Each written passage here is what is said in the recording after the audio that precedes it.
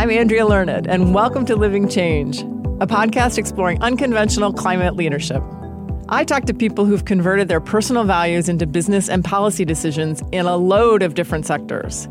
I believe that the more we're visible about these changes, the more we chart the way for other leaders wanting to create new social norms. In this special episode of Living Change, climate journalist and podcaster Amy Westervelt and I discuss her new podcast series, Light, Sweet, Crude. A crossover of her award-winning podcast, Drilled, Amy dives deep into ExxonMobil's activities in Guyana, debunking the moral case for fossil fuels. As a longtime climate journalist, she has a 30,000-foot view of what's going on. We get into the lessons learned from watching bad corporate influence. Things like the importance of local reporting and big picture narrative framing, something the good guys are just not as good at. We even had a light bulb moment over a new role corporations should consider. Hi. Hey. How's it going? Good. It's great to meet you. I've interacted with her on social media before, but we've never talked. Yeah, this is a thing. And I don't know how long. I think this is the thing that I actually want to talk about a little bit is climate media on Twitter. Like how are you feeling about not the where it is right now, but just that's how I found you. That's how we started to engage. Yeah. How is climate media feeling about Twitter right now? And tell me why you do use it a lot and why you have.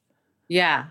I feel conflicted about Twitter right now just because of all of the stuff that's been happening there. And then there has been like a huge uptick in trolls and a lot of kind of climate denial bots. There's this one bot that just posts NOAA data at every climate tweet, which nice. Yeah.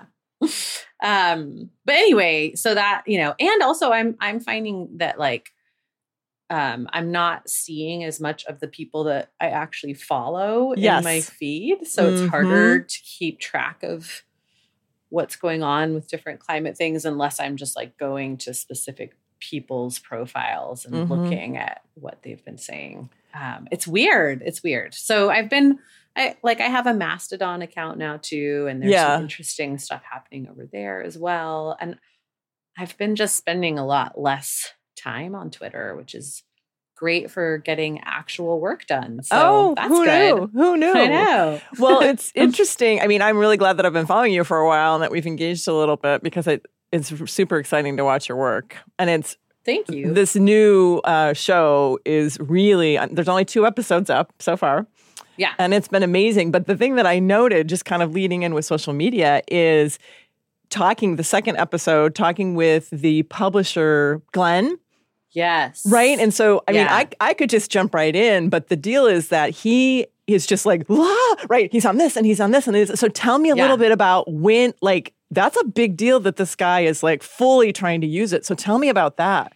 Yeah, it's really interesting. And actually, I think I might put this out as a bonus episode because I had a long conversation with him about sort of the parameters of that as a publisher and how much you should and shouldn't be trying to influence, public opinion about things or politics or whatever. And he kind of sees himself as a publisher as he's I'm not a journalist, I'm a publisher, so it's different, but also I'm also a citizen of this country, so I should be allowed to have opinions about how the country is being run and things like that. But anyway, it was interesting, but he is very really out there on social media, making videos on TikTok and he's on YouTube and he's doing stuff all the time. He has a newspaper and a radio station and he likes his main thing is to translate the news into local dialect, which they call Creolese. Yes. As a way to speak to predominantly the working class population there. So it's pretty interesting how he uses it. I mean, he's gotten really into TikTok. He's making a video a day. He's got a green screen. He's really elaborate sets. And, isn't he just using it like a verb too? I TikToked or I ticked or I'm TikToking you again today. He's very entertaining. I thought it was so cool, but it kind of gets right into kind of the influence that you're talking about, the influence of Exxon there, which is, and we can get deeper into it, right? Which is advertorials and all of the stuff that we're going to talk about. And he's just like, how can I even, come up with balancing that? And so I guess the question there would be, how into listening to social media or following TikTok or whatever are the people? So tell me about the balance. Obviously, it's hugely out of proportion, but what's the balance of people that are paying attention to him versus reading advertorials or whatever? Actually, I think he's having a lot of influence. And I say that because the things that Exxon starts to do marketing videos on are often the things that he's like getting people riled up about. Oh my gosh, I love that. So interesting. So he's been talking about this contract thing there for a long time where he's like, it's not really 50-50 because they are paying themselves back for expenses before anything gets split and all of this stuff. Like, he's really been hammering on the point that this contract that Exxon has with the government of Guyana is not fair to Guyana and that they're never going to make any money off of it and all that stuff. And so Exxon just put up a bunch of billboards all around Georgetown being like 50-50, it's a fair deal, And I'm like, wow, Glenn's getting to him. They're using his phrasing and you know what? That he's got a lot of influence. That's huge, isn't it? Yeah. It's really big. So, I mean, he's really, I do think, and of course, like, people criticize him too. They're like, oh, he's just mad because he's not getting rich off of the oil, or, he doesn't understand like what it took for Exxon to, get this going. And, it's perfectly fair that they pay themselves back some expenses and all of that kind of stuff too. But yeah, he's definitely having an influence, and he's not afraid to like be very public. So yeah. That's incredible. So the episode, The Contract, is the second episode of Light, Sweet, Crude. And it's incredible. And so can you give, a short synopsis of what that is for us today? Yeah. Yes. So Exxon in 1999 actually inked a contract with Guyana. And at that point, it was Exxon in partnership with Shell. And they, got an agreement in place to do some exploratory drilling off the shore of Guyana and like around the coast and land and stuff too. But they didn't really do much because they were both in Venezuela at the time and other parts of South America where it was a lot easier to get at the oil. And nobody knew quite what the deal was in Guyana. But then in 2008, Exxon started exploring in earnest offshore, still wasn't really finding much. Shell pieced out. And in 2015, Exxon announced we found a lot of oil. We think there's a considerable amount of oil here, and started drilling. So they inked a new contract in 2016. And that's the contract that's in place now. And theoretically, it's a 50-50 profit share between the oil companies and the country, the government of Guyana. But the way that it's been structured is that the oil companies can take 75% off the top to pay themselves back for various costs. And those costs continue to grow as they look for more and more oil offshore and drill more wells. So the tab just kind of keeps getting bigger. And the people of Guyana will not get anything, it seems like, right? That's what a lot of financial analysts have said. Now, what they're doing about that, and this is maybe a little bit of a spoiler, but it's going to be in the news soon too. So, in April, the government of Guyana is going to have a big auction, and they are going to auction off oil blocks to various other companies. Exxon has bought in to be able to be a bidder as well. So they might end up, doing another contract with Exxon on those blocks, or they might end up doing a contract with Chevron, which is one of the companies that's interested. Shell, there's a lot of companies that have paid. There's a fee you have to pay to get access to the seismic data and whatnot to put a bid in. So what Guyana has said is basically, look, there's no way we're going to be able to renegotiate this contract. you know, if Exxon wanted to renegotiate, it would only be like to try to make it more beneficial to themselves. Like their company, they're not going to be like, yeah, let's sit down and, you know, make this pencil out worse for us, you know? Right. So the government has said, well, we'll just open it up to other companies, because if we can get a couple of contracts in place that are more lucrative to us, then that kind of gets everyone off our back about not getting enough money in on this Exxon deal. Right. So, which is very interesting. Yeah. Very interesting to see what happens with that. The other interesting thing right now that this show is just coming out is the IPCC report. That's right. So it's just like every story. It's like the indignation you can't even, that isn't enough. I know. Yeah. So yeah, the IPCC has once again said there cannot be any more new fossil fuel developments. Okay. They've been saying it, you know, and it's a really complicated issue and this is why actually we wanted to do this season on Guyana, totally, because it's a really good example of what's going on kind of in the world right now. For the last 4 or 5 years, a lot of global South country leaders have been saying like, well, if you don't want us to drill for oil, then we need money from somewhere else to be able to adapt to climate change, transition to renewables, all of this stuff, right? Mm-hmm. And have been saying, rightly so, like, how dare the global north tell us not to develop our fossil fuel resources when you guys did it for, 100 years or more, right? Right. And so, it's like, yeah, that makes a lot of sense. The problem is the global climate system is the global climate system. And in many cases, we're talking about countries that will be hit first and worst by the impacts of climate change. Mm-hmm. So it's this really like kind of ridiculous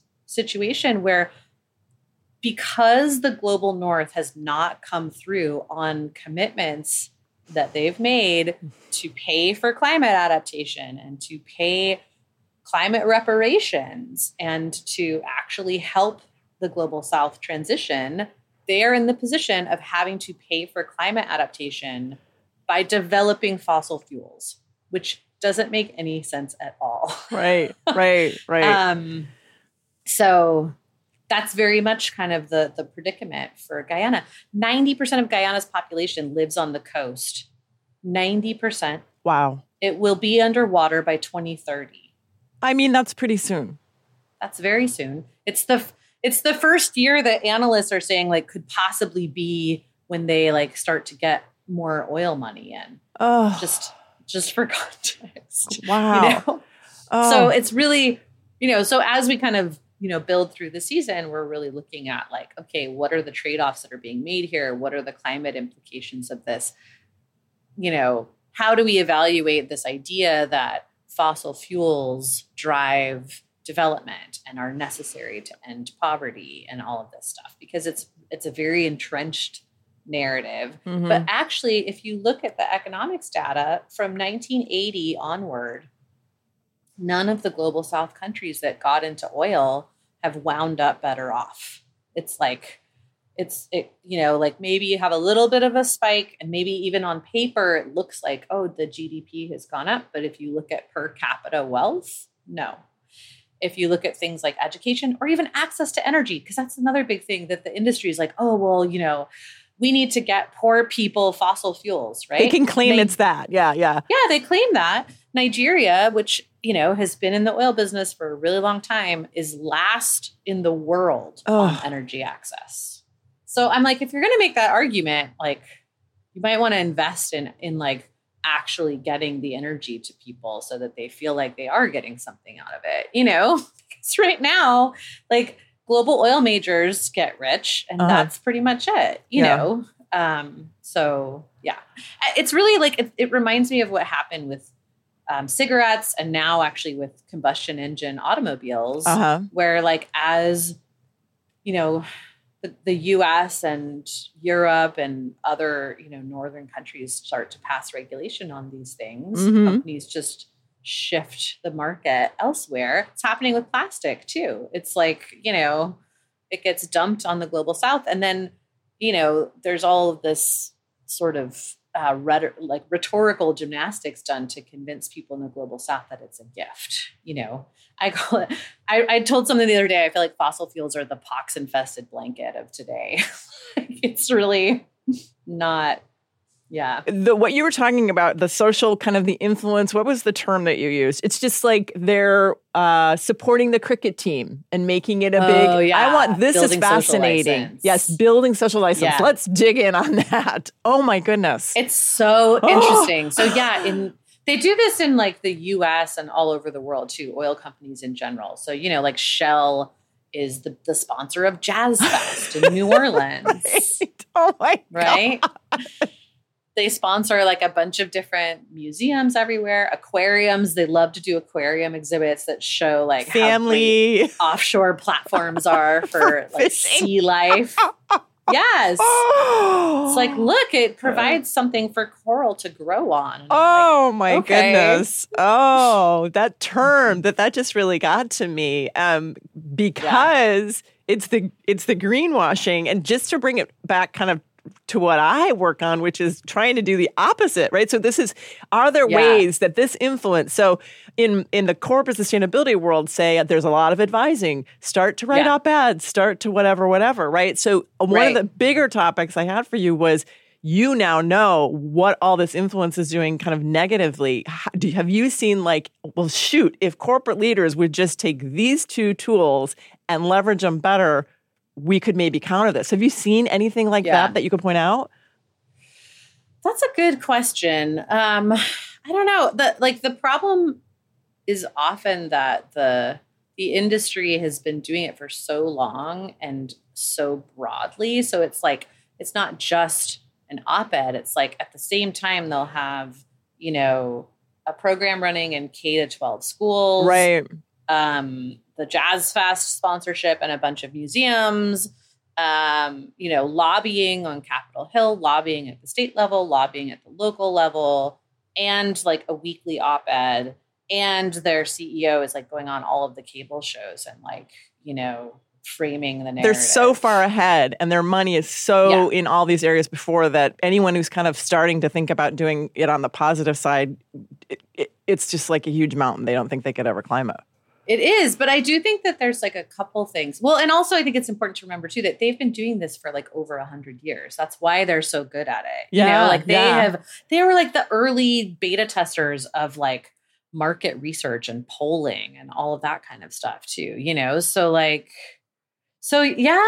they've been that was like in the early 1900s already. Standard Oil of New Jersey was doing like market surveys and really drilling down into, and getting really, really specific about like who like would which messages would resonate with which audiences and all of that kind of stuff. So like, I think number one, like, don't beat yourself up for not being able to immediately counteract that because it's a lot, Thank you. Yes. Number one. Yeah. Well, number one, don't think it's over already.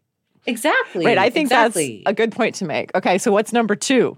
I actually think that people need to invest more time and money into like thinking through narrative framing. And that sounds really wonky and like abstract, but I like, this is the thing that I think the industry does so well.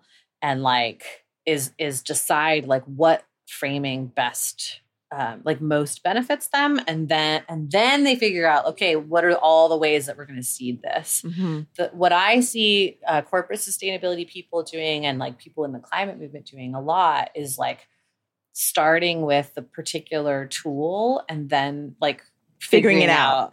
Yeah. Versus like, okay, how do we want to change people's minds? And then like, what are the things that could actually get us there? Well, at a very, very small scale, one of the things that I see is literally people will call me for advice and be like, okay, we want to get on the cover of whatever. And I'm like, has anyone heard from your CEO for the last 5 years on this topic? No. Right. So it's building social capital and also to your point, like this narrative thing is really interesting. Have you seen some of the publicity, just as an aside, have you seen some of the publicity lately about kind of Hollywood and changing storytelling in Hollywood? Have you seen any of that? Yes. Which I think is really important. And I feel like there again, there's this huge moment, right, in Hollywood right now where like there's like people are more interested. There's money being thrown at these things. Like, you know, Don't Look Up did really well, and that helped to unlock a lot of interest in these things. Yeah. But there's huge potential for very problematic narratives to get baked in, because in a lot of cases, like, even to the extent that, you know, I know there's projects like the Good Energy Project, and there's another one called Climate Spring that's in the UK that are doing great work on trying to connect, you know, screenwriters and directors with climate experts. Yeah. But climate is one of those things where I think a lot of people think they have a grasp on it.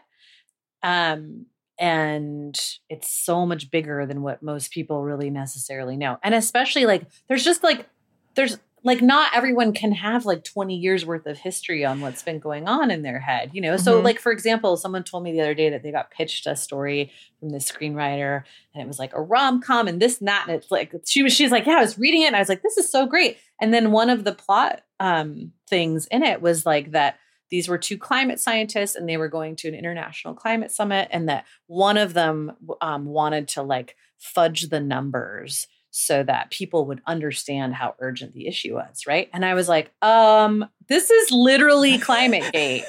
And like, yeah. So she was like, oh no, like, you know, so she was able to tell this guy like, okay, let me sit you down and tell you about this thing that happened and why this is like problematic. And he was like, oh, I had no idea. But of course you wouldn't, because like, that's such a tiny thing to know about, you know?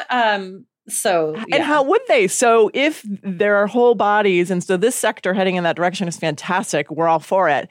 And there are these organizations that are trying to help, but what would you even recommend, or what would help them do it? Like, I feel like if everyone just read Climate Journalist and listened to your podcast, it sure would help. You know what I mean? Yeah. I mean, of course, I agree. No, of course you do. No, I really think, I mean, it's the same thing that I think we need in mainstream media across the board, is like, there need to be people like with some amount of authority in the writer's room or in the production company or whatever that actually know what they're talking about. Like, I actually don't think it's something that can be solved by like just bringing in a consultant for a few hours. Okay, great. You know? Yes. I feel like, I don't know, like I almost wonder if like there needs to be like a few companies that like just specialize in that, and like they partner with lots of bigger companies or something, because so would there be the chief climate science storytelling person? Like, so corporations have a chief sustainability officer, right? But so it's almost like, yeah, I so agree that you have to, like, you have to. You have to have someone on staff doing that. It's almost like the intimacy coordinator. Right now there's an intimacy coordinator on these sets. Hello to having some sort of a climate so science. Interesting. You're right. I hadn't thought about that. But yes, exactly. Like something like that. You're doing intimacy wrong, and we've got to change things. And so that's what climate is, right? Yes. Yes. That's a great parallel, because it's similarly like kind of niche, but also huge, you know? But like, also huge with the impact. I mean, I've been watching that Hollywood space, and I interviewed somebody earlier in the season on that, and I'm just going, this is amazing. And the influence. So what I talk about a lot in my work is climate influence, right? And Living Change is this podcast. But so influence, right? Going back to what we were talking about earlier, which is the greenwash and the negative. So what are these large bodies of sectors that have some major influence potentially, and how can we help trigger that? So Hollywood, corporations, like get people to really, and let's talk a little bit about pledges versus acting over and over again. Right. Because, well, I think it is tough for corporations right now, because I feel like there's this whole system that's been created that like rewards companies for marketing. Right. Yes, I mean, literally, like that's what it's like.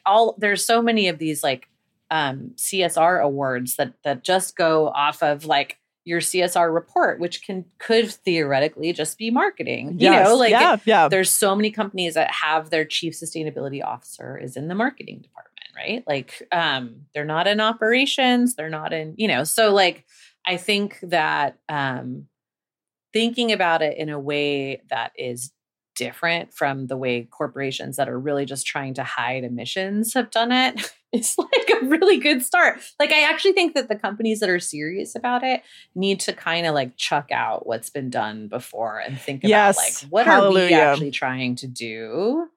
And like, you know, like not what are we trying to market or what are we like trying to promote, but like, what are we actually trying to do?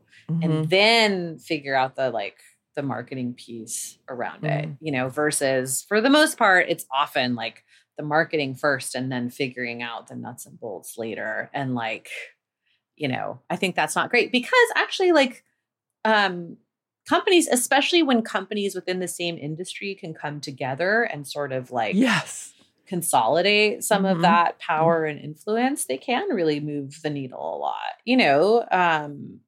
My argument would also be that we need a couple first movers. Like we need like one or two. And one of the things that I look at is what we're actually looking for is a perceived shift in social norm of leadership. We don't need the shift to actually be scientific. We need it to look as if the ball is already rolling. Yeah.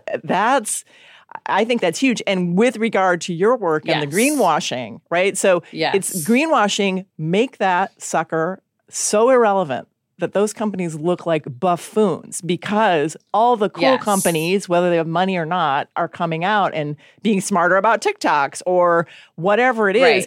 We have a couple leaders that step out and do something different and take bolder steps. So there's so much power in this influence. And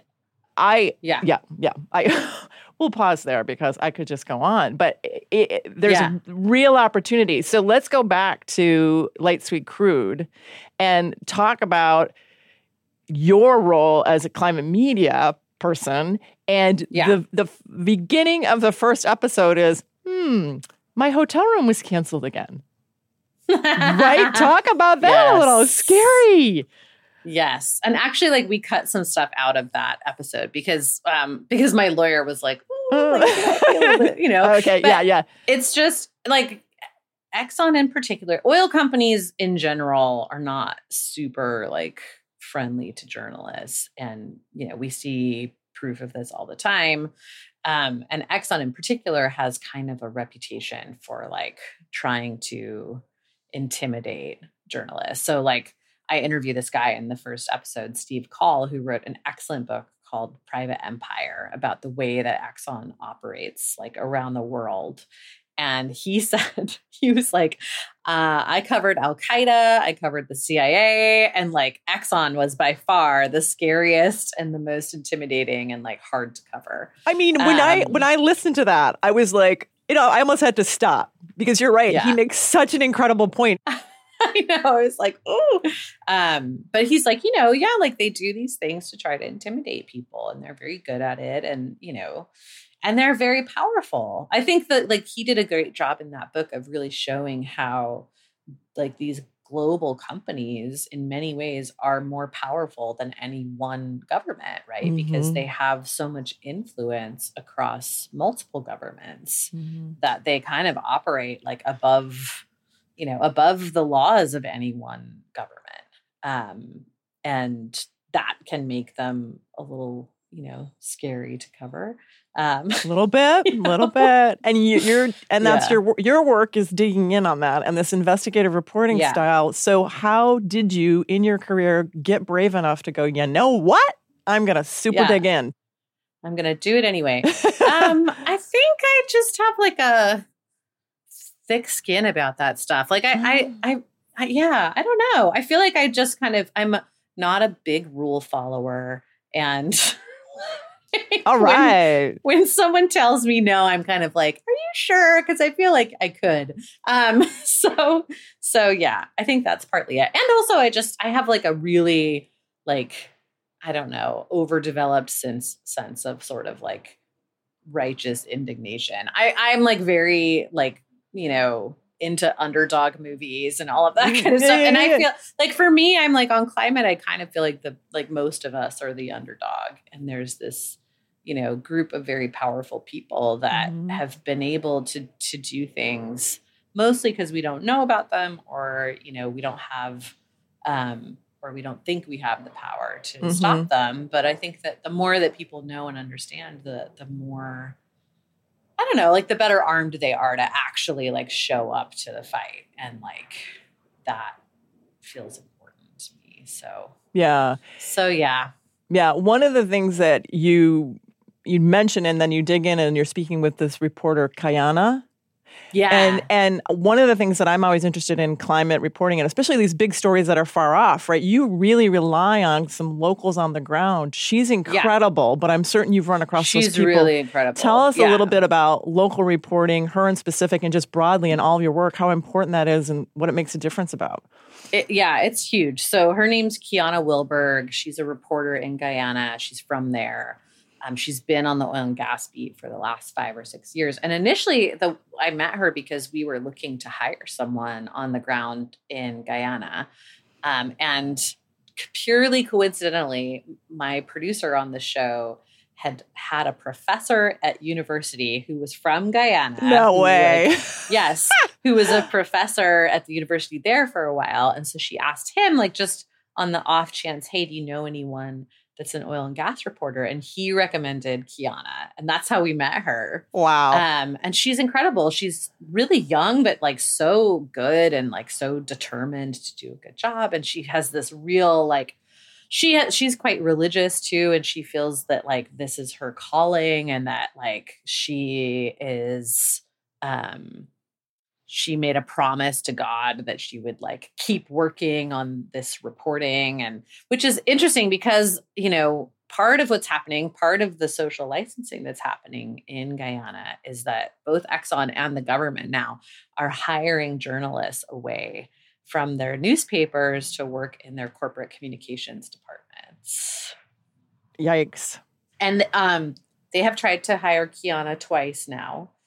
And they, you know, they offer like a big salary and a free car and an amazing title and like all of this stuff, right? Yep. But she has this feeling of like, you know, I have a responsibility to my country and my fellow citizens, and B, you know, I made this commitment because she wanted to be a teacher, and when she tried to go be a teacher, they told her that she looked too young for the boys to take her seriously. I know. And so she like, but thank goodness, right? Thank goodness. Because that it worked out well for all of us. Yeah. Yeah, exactly. So she prayed and, you know, sort of asked for a job that would still allow her to read and write. And the next day she got an interview for this job at the newspaper, and, you know, sort of away she went. So yeah, she's amazing. So yeah, we started out having her doing some interviews for us on the ground because it was COVID and we couldn't travel, and we kept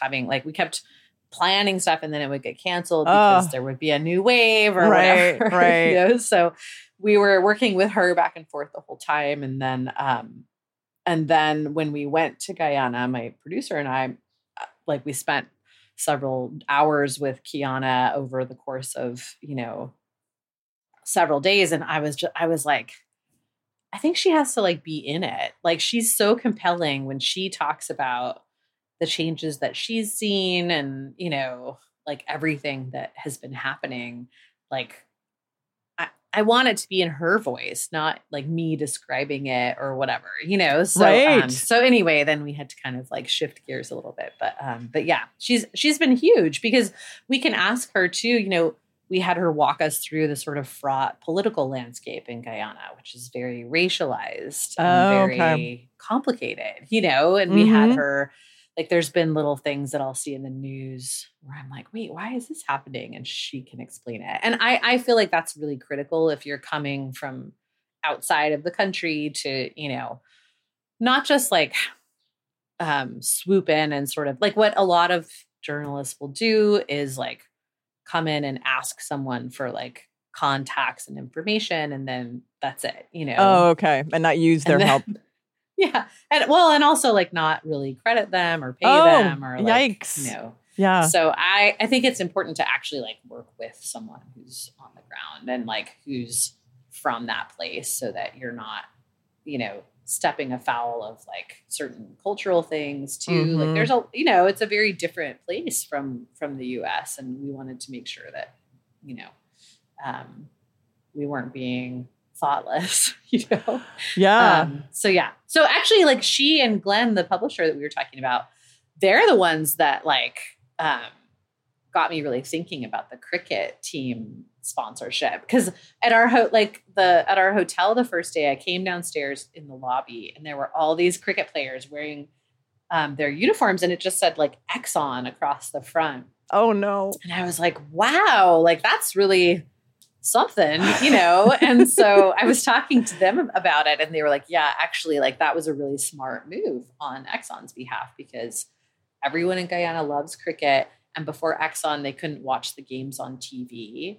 So that was a big deal. It was like people were like, thank God for Exxon. Now we can watch cricket on TV, and like, yeah. So anyway, just stuff like that, which you wouldn't think about, like an oil company, sponsoring the cricket team or whatever. But that's a big part of why they do sports sponsorships. It's actually like the number one thing that they spend ad money on is advertising in sporting events, and then like supporting teams and stadiums. It's so funny that you say that, because I don't go to a lot of professional sports or whatever, but I don't know, I think it was last season, Ted Lasso, right? There's this airline. And yes, that was such a great plot. Wasn't that a great plot? I just was like, so it's the same thing, but it goes back to the social license thing.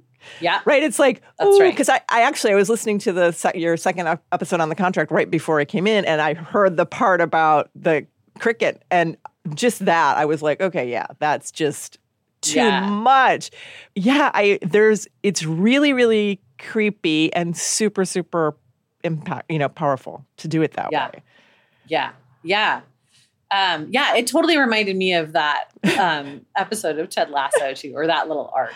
That little arc. Yeah. Oh. It was really, So it's the part of that, speaking of the bigger arc or the bigger narrative, as we were talking about Hollywood and what could change, is this sort of idea of debunking the idea that oil is bringing economic development and prosperity. And they're just coming in with the storyline, oh, we're helping everybody. We're just saving the poor. Yeah. Yeah. This is such an interesting and like entrenched framing, where it's basically, so like, throughout the 90s and early 2000s, it was like the fossil fuel industry would, like, every time they would talk about international climate negotiations, right? They would say, this is not fair because the US is being asked to do all these emissions cuts, but like all these other countries don't have to, and that's not fair. Right.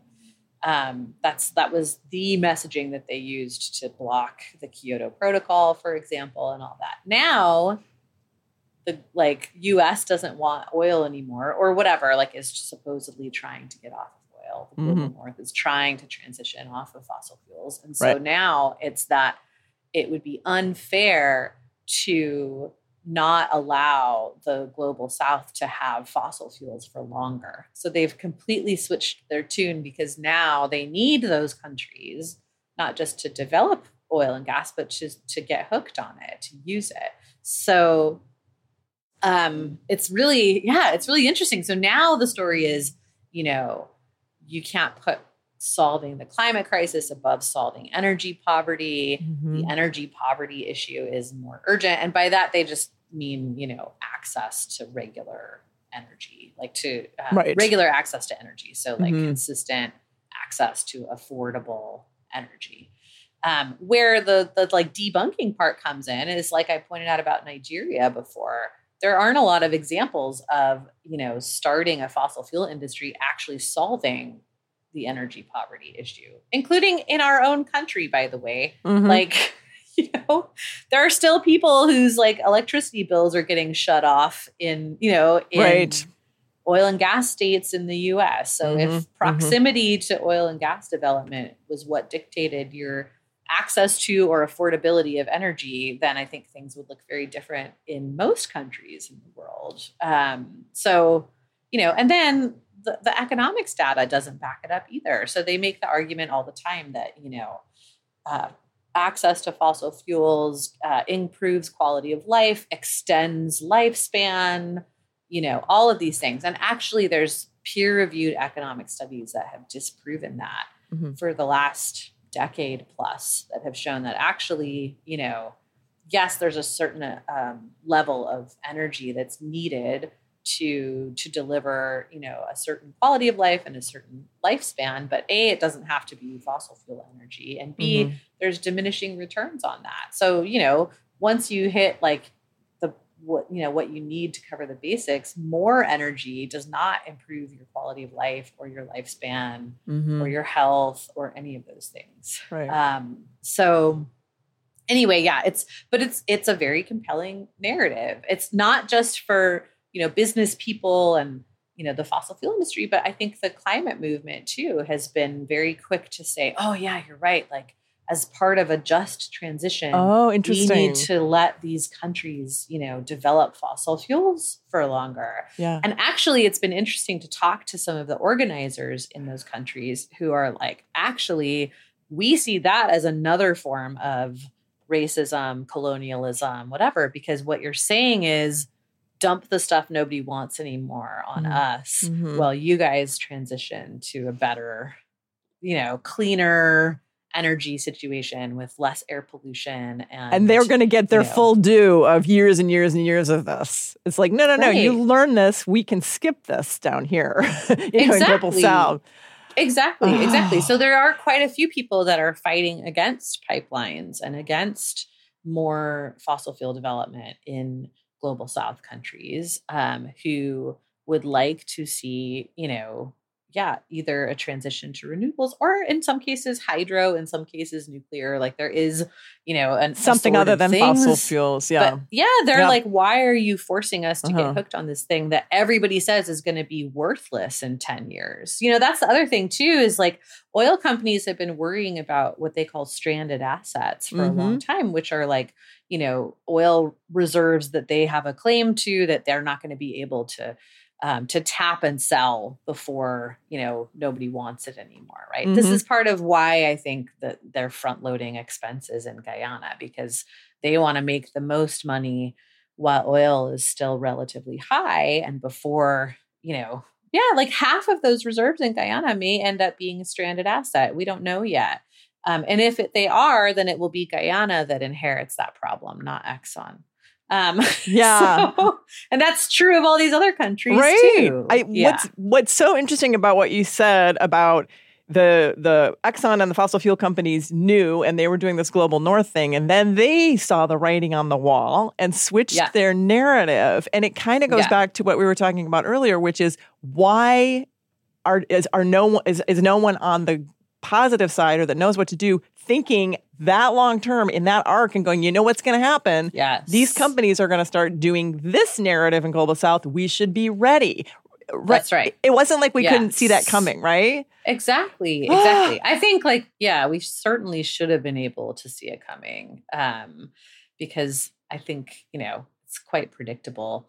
And especially, like I said, once, you saw, especially after people saw what happened with tobacco, I think like the light bulb should have gone off for a lot of folks that like, oh, that's what the fossil fuel companies are going to do as well, And like I said, they're doing it with plastic too, where they're ramping up plastic production, even though nobody wants it.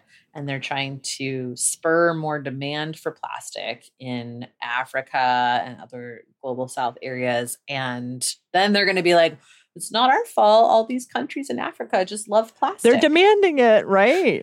We're just supplying a demand. But then it goes to your work. I mean, the bigger picture of climate media, how. Yeah. So it's like you're unearthing these and you're sort of talking about this and really pointing it out and being loud. Right. Yeah. And then I know there's this whole organization called Covering Climate, trying to do a better job of it and all of that. It's just like, is Covering Climate educating people fast enough, or what do you see the climate media kind of their role and are they going to get on it pretty soon to the degree that we need them to? Yeah, I do think that, I think the media has a huge role to play. The media has played a huge role in delaying climate action. And I think that it needs to acknowledge that and really like focus on doing, playing a role in climate action now. Because, the media has been used as a tool by various companies for a really long time. And there are still some very entrenched ideas around, if I'm going to quote a climate scientist, I also need to quote an oil CEO or, whatever, so that nobody thinks I'm like an activist or biased or whatever. And look, when we report on stuff, I always go to Exxon or Shell or Chevron or whoever it is and make sure that we do really thorough fact checking. We give them an opportunity to comment. I just this morning have been going back and forth with a spokesperson from Exxon about, something that she had a problem with in one of the drilled episodes, which is always, it's a little like interesting. But like, I'm not like, oh, you shouldn't even talk to those companies. I just think that like you need to evaluate what they're saying through the lens of, what are they trying to achieve by having this conversation with me? What do they want to be getting out to the public? And like, does the actual data that I can gather from various sources back up what they're saying or not? Like, is it just their opinion or is it fact? And like, that's our job as journalists. And I think that like, there is starting to be some movement where I think journalists more and more are viewing these companies with like a healthy bit of skepticism. But unfortunately, we're also at a time when the business model for media is totally failing. Like there's just this morning, I was reading about the Texas Observer being shut I saw down. that. Yeah. We're losing outlets. NPR just laid off 10% of its staff, right?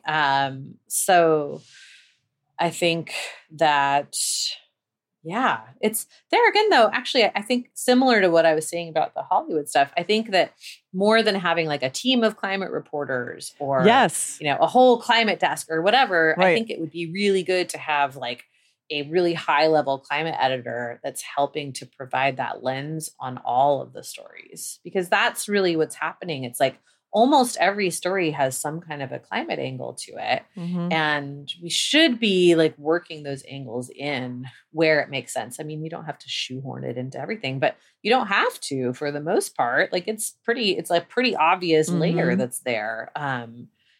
In most stories. I think you just came up with a new career that is needed, that maybe there could be majors in all sorts of gigantic universities. The climate editor, the person that gives context to anything, and that could be Hollywood. It could be corporations, right? It could be all these sectors. They all need an editor, which is they need some smart person who's watching the overall thing, right? The context and the history, and can pull their networks and be like, you know what? I'm not sure of this, but I know exactly who to call and whatever. Exactly. I think you're onto something. I think we need a whole new career. I think I think the climate editor is the thing. And I feel like journalists, you all could have somebody that you can more easily do that with, as could I, and anything I'm reporting on or talking about. I think our job is done here with this podcast, because we did it. Coming up with that was great. So a couple more things, because I would be remiss, since the podcast is Living Change. One of the things I'm wondering is, tell me a little bit about your pivot point personally, like how any behavior change where you were like, oh my goodness, I need to start doing this. Any sort of behavior change or living change examples that you can tell me about in your life? Yes. I really like this question, because I feel like there's this kind of false dichotomy in the climate space a lot about like individual action versus systemic change. And it's like, no, we need all of it. Like, individual action is how you drive towards systemic change for the most part. Also, most of us are part of the like global top 10%, which the IPCC just said, like, we're responsible for like half of the world's emissions. Right. Which means that our habits do actually make a difference. And I'm not suggesting that anyone should beat themselves up and say, oh, I can't hold Exxon accountable because I haven't stopped using straws or whatever it is, at all.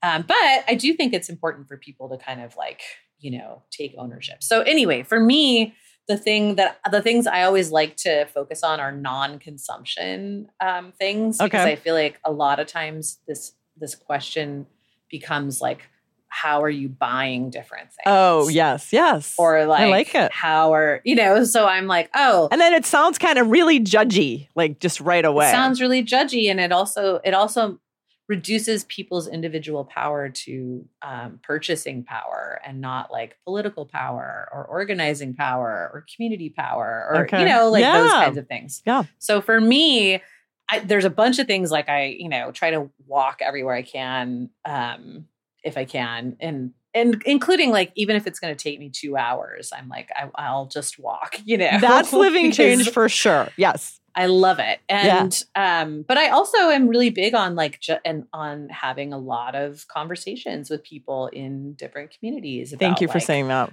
What's going on? What could we be doing? Like, and in a non-judgy way, in a casual. Yeah. I feel like people need to have the space to be like, I don't really understand why XYZ, or, well, I heard that actually, climate's not that bad. And, maybe we don't need to make really urgent changes or whatever it is. Like, I think, or I'm really freaked out about it and I like can't have a conversation without freaking out, that's all of that is really, really valid. And I think it's helpful for people to be able to just like have a conversation about it where it's not so high stakes.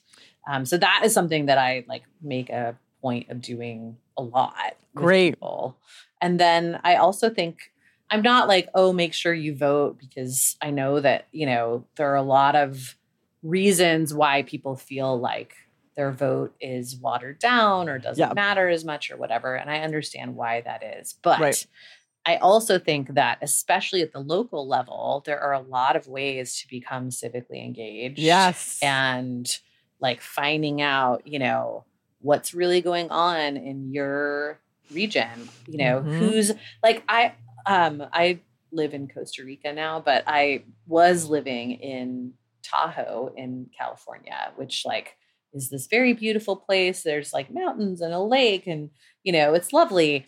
And I think most of the people there had no idea that the guy who was our congressional rep was like a really like pro-logging, climate denying, like pro fossil fuels guy, and so there were a lot of efforts underfoot there to try to just make people aware of that, to be like, hey, because for a long time, I think pre-Trump, especially, Americans were really tuned out to what was happening in local and state politics.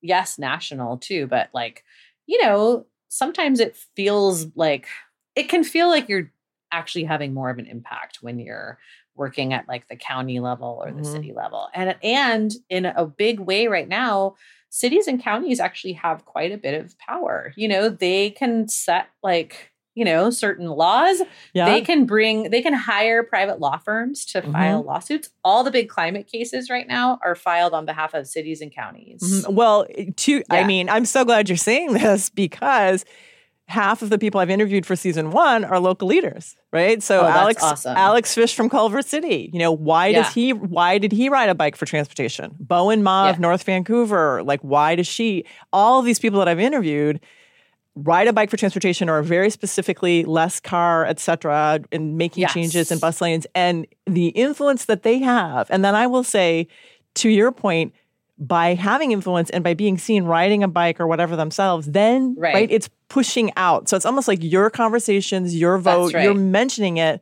reverberates hugely. And I think people don't understand that they actually do have influence if they mention, I rode my bike here, or I'm voting for this guy. Oh, totally. Yeah. Totally. Huge influence. And actually there's a lot of research too that shows that if you are a public figure of any kind talking about climate, that it is actually really important for you to be like seen, living those beliefs too, like that, because actually like the hypocrisy there gets really evident. Amplified. Yes. Yeah. And that's the whole reason that I'm doing these interviews. So thank you. I am so glad that this worked out for us to talk, Amy. Thank you so much for your time. I'm super excited about Light, Sweet, Crude. I hope everyone listens to it, because it just raises these issues up, and we'll start to think differently. We'll read the news differently. I just thank you so much for taking the time. It was so fun to talk.